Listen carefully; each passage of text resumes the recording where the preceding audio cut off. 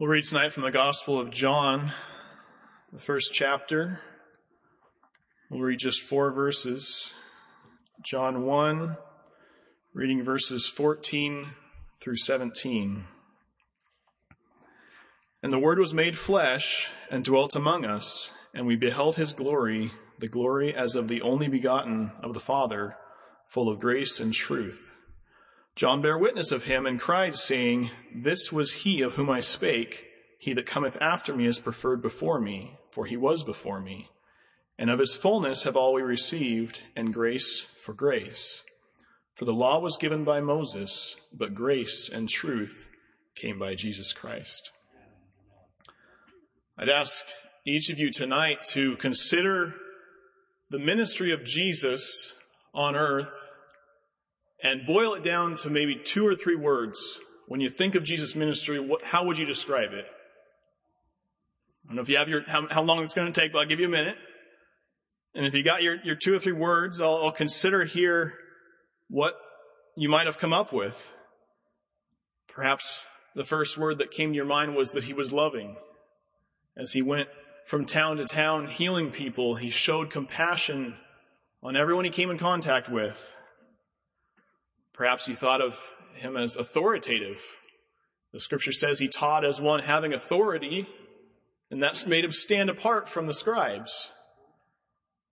Perhaps you thought of the verse that tells us he was just ordinary in appearance. Isaiah says, He hath no form nor comeliness, and when we shall see him, there is no beauty that we should desire him. He was just like us. Or perhaps you thought of his sacrifice on the cross, and you would describe Jesus as sacrificial. Matthew 20:28 says he came to give his life a ransom for many. John here in the first chapter of his gospel uses several words to describe Jesus. He describes him as the light, describes him as the Word, speaks of his glory, but there's 2 words that he comes back to twice to sum up Jesus' ministry: grace and truth. If we are to be like Jesus, we too will need to be full of grace and truth. Now, we cannot be the fullness of grace that Jesus was and is today. We can't make the sacrifice he made, but we want to be like Jesus. Smith's Bible Dictionary says that grace denotes the love of God as displayed in free favor toward men as sinners and destitute of all claim upon him. And so we see that grace is an expression of love.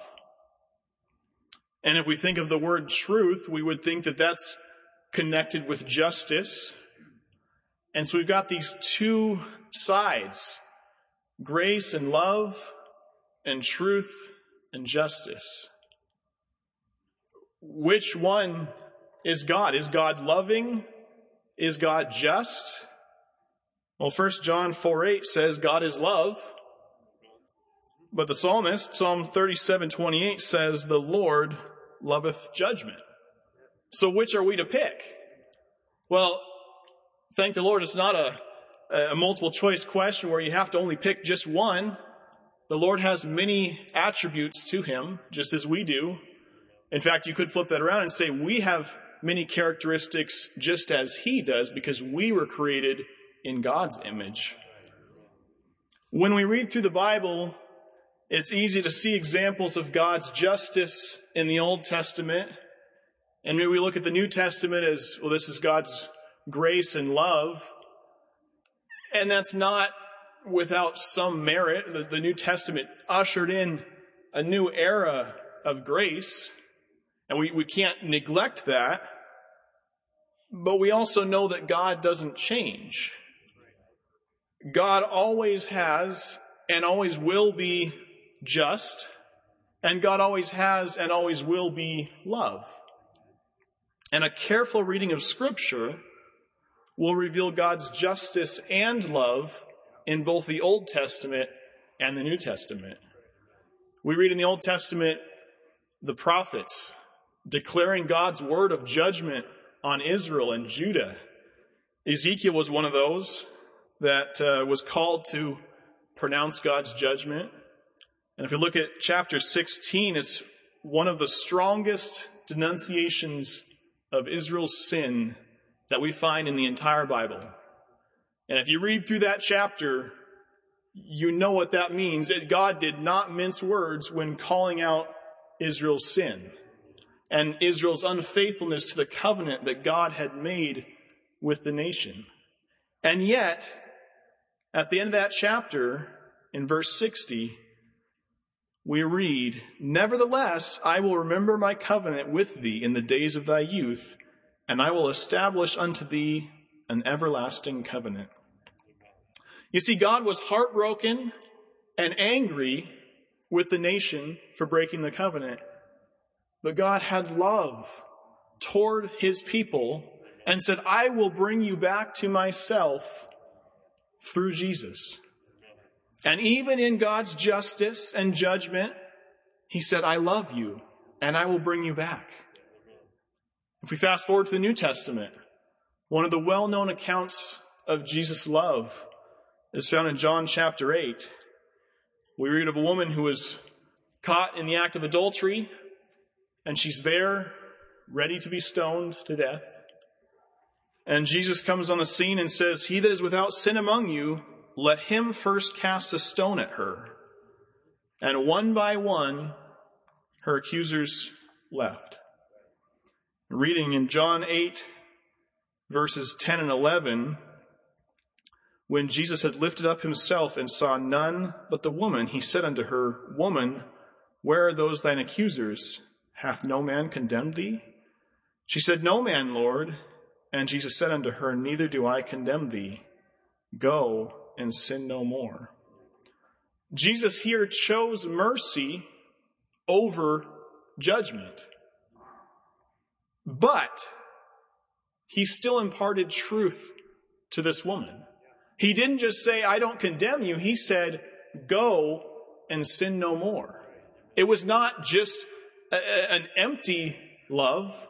It was a love that called this woman out of her life of sin to live a life of holiness. If that woman had gone and continued in sin, then God's justice would have demanded a penalty in eternity. So which are we to choose? Are we to choose love? Or are we to choose truth and justice? Well, I would say love and truth could be compared to faith and works. Because if you're familiar with the New Testament, when you read Paul's writings, Paul spends a lot of time writing about the need of faith and that we're saved by faith and not by works. He says, "For by grace are ye saved through faith, and that not of yourselves. It is the gift of God, not of works, lest any man should boast." James says, "Show me thy faith without thy works, and I will show thee my faith by my works." Are these two apostles arguing with one another? I don't think so. Their letters to these churches complement each other. And there's a reason each one emphasized a different aspect. Paul was writing to believers who were struggling to move from the old law into the covenant of grace. James was writing to believers who were living a life of hypocrisy and were not living up to the faith that they proclaimed. And so the audience matters in the text here. And just as we need faith and works, and they're not mutually exclusive, so too we need love and truth. You might hear one sermon emphasizing the need to love one another and what grace does for us. You might hear another sermon that says we got to hold fast to the truth. Those two sermons work together. They're not contradicting one another. Jesus employed different approaches as well. Just as James and Paul dealt with different audiences, Jesus employed different approaches to different people he encountered.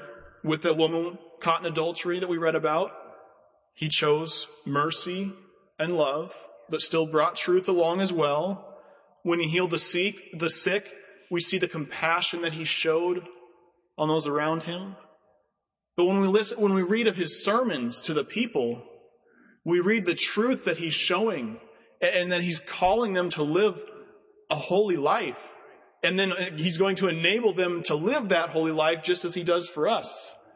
He said, if we don't exceed the righteousness of the scribes and Pharisees, we'll in no wise enter the kingdom of heaven. So he wasn't only focusing on love. He says there's some requirements here. He even declared himself to be the truth. He said, I am the way, the truth, and the life, and no man cometh unto the Father but by me. And so he is the embodiment of both love and truth. And he showed how to love sinners while at the same time standing for truth. And that's what we want to do as well. Our approach for one situation or another may be different. We may need to emphasize love here. We may need to emphasize truth here, but we don't compromise either. Jesus told the story of the Good Samaritan. We won't read through the full text there, but the story says that there was a Jewish man traveling from Jerusalem to Jericho, and he is attacked on the way, and he's left half dead. And it says a priest comes by and just keeps on going. And the Levite comes by, and he goes over and takes a closer look, and then keeps on going. And then the Samaritan comes by, and he stops, and he binds up the wounds of the man, and he puts the man on his own animal, and he takes him to an inn, takes care of him, pays for the care, says, when I come back, I'll pay you whatever you spend more on this man. And Jesus told this story when a lawyer came asking, who is my neighbor? Trying to justify himself.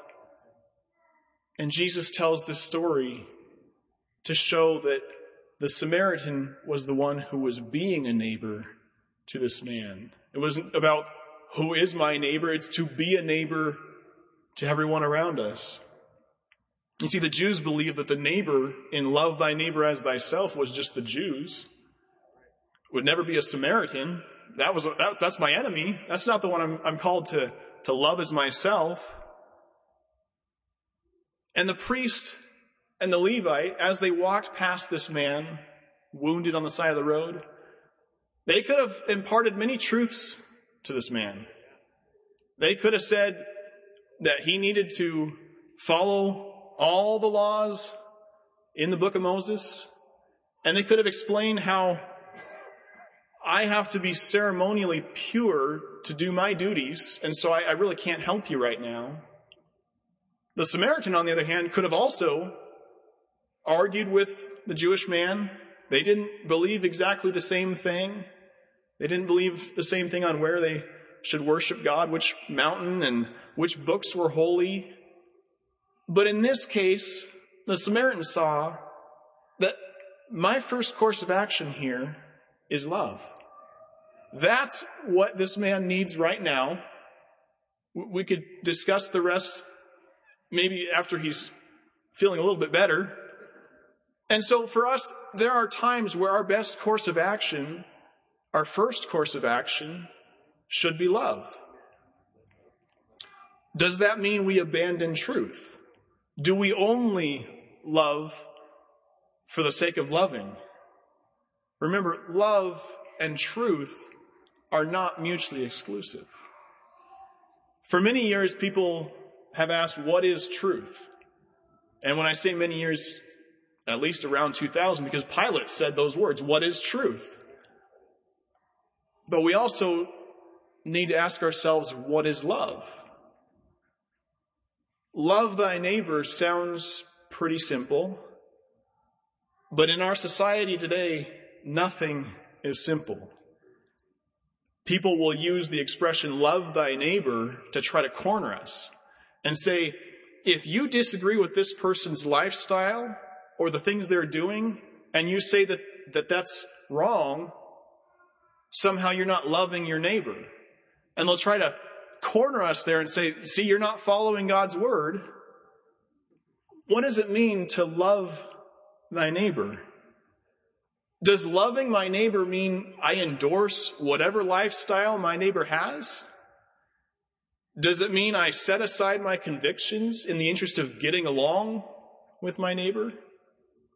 People will say Jesus ate with sinners. I would note that with the woman caught in adultery, Jesus did not go on a campaign to legalize adultery. Jesus showed mercy to this woman and then said, go and sin no more. He didn't say it was okay, but he said, you can live differently than this. You can be freed from this life. We have to be careful not to compromise in the name of love. James 4:4 said, know ye not that the friendship of the world is enmity with God? Whosoever therefore will be a friend of the world is the enemy of God. It's a balance. We do need to show love. We are called to show love. But we do have to stand for truth at the same time. We don't want to make ourselves so close to the world in the interest of showing love that you can't see a difference between us. We want to help the world come out of that life of sin and live a life of holiness and freedom in God's grace. Paul called us to speak the truth in love. Not just love for love's sake, but love as a gateway to truth. Jesus said in the story of the Good Samaritan, when the Samaritan saw him, he had compassion on him. Compassion will go a long way. Compassion will lead us to show Christ's love to a person, and it will also lead us to share Christ's truth with that person for the sake of their soul. Because truth on its own, without love, is cold. But love, without any truth, is empty. Love is a gateway to share truth. When you're with your neighbor at home, it doesn't always work to come out swinging, but you can build that relationship in the interest of someday, Lord, give me an opportunity to share the gospel with this one. Or anyone you encounter. Sometimes that first sign of compassion can lead to more conversation with the interest of helping them make it to heaven. Mark Hall and Bernie Herms wrote a song that says, when we love, we earn the right to speak the truth. When we speak truth, we show the world we truly love. They go hand in hand. We don't leave one behind and stick only with the other. We don't pick one and say, this is the one that God called me to be. God called us to be like He is. And He is loving and full of grace, but He is just and full of truth. And so we need both. Now, each one of us is different. For one, loving people comes so naturally. Some people are just naturally warm people. They love everyone they come in contact with. Other people, it just comes naturally to stand firm in the truth of God's word. And we need both of those kinds of people. Thank the Lord for both. But what each one might need to work on might be different. What I need to work on, which side of this equation I'm maybe lacking, might be different than what you need to work on. But each one of us is called to be both. Each one of us is called to be like Jesus. And Jesus was not just one or the other. Jesus was the perfect balance of love and grace, but also truth. We want to be full of grace and truth, just like Jesus. We want to show His love to the world around us and then lead them to heaven. Let us determine not to abandon love as we share truth, but not to abandon truth as we share love. Let us determine to be both. And that is what God will be pleased with, when we are both of these things and we are a reflection of God to the world around us. It will pay dividends for all of eternity. For us, because we've done what God commanded, but also for those that we lead to Him, that we can then spend eternity with them and with Jesus in heaven someday. As we come and pray tonight, our song is 488.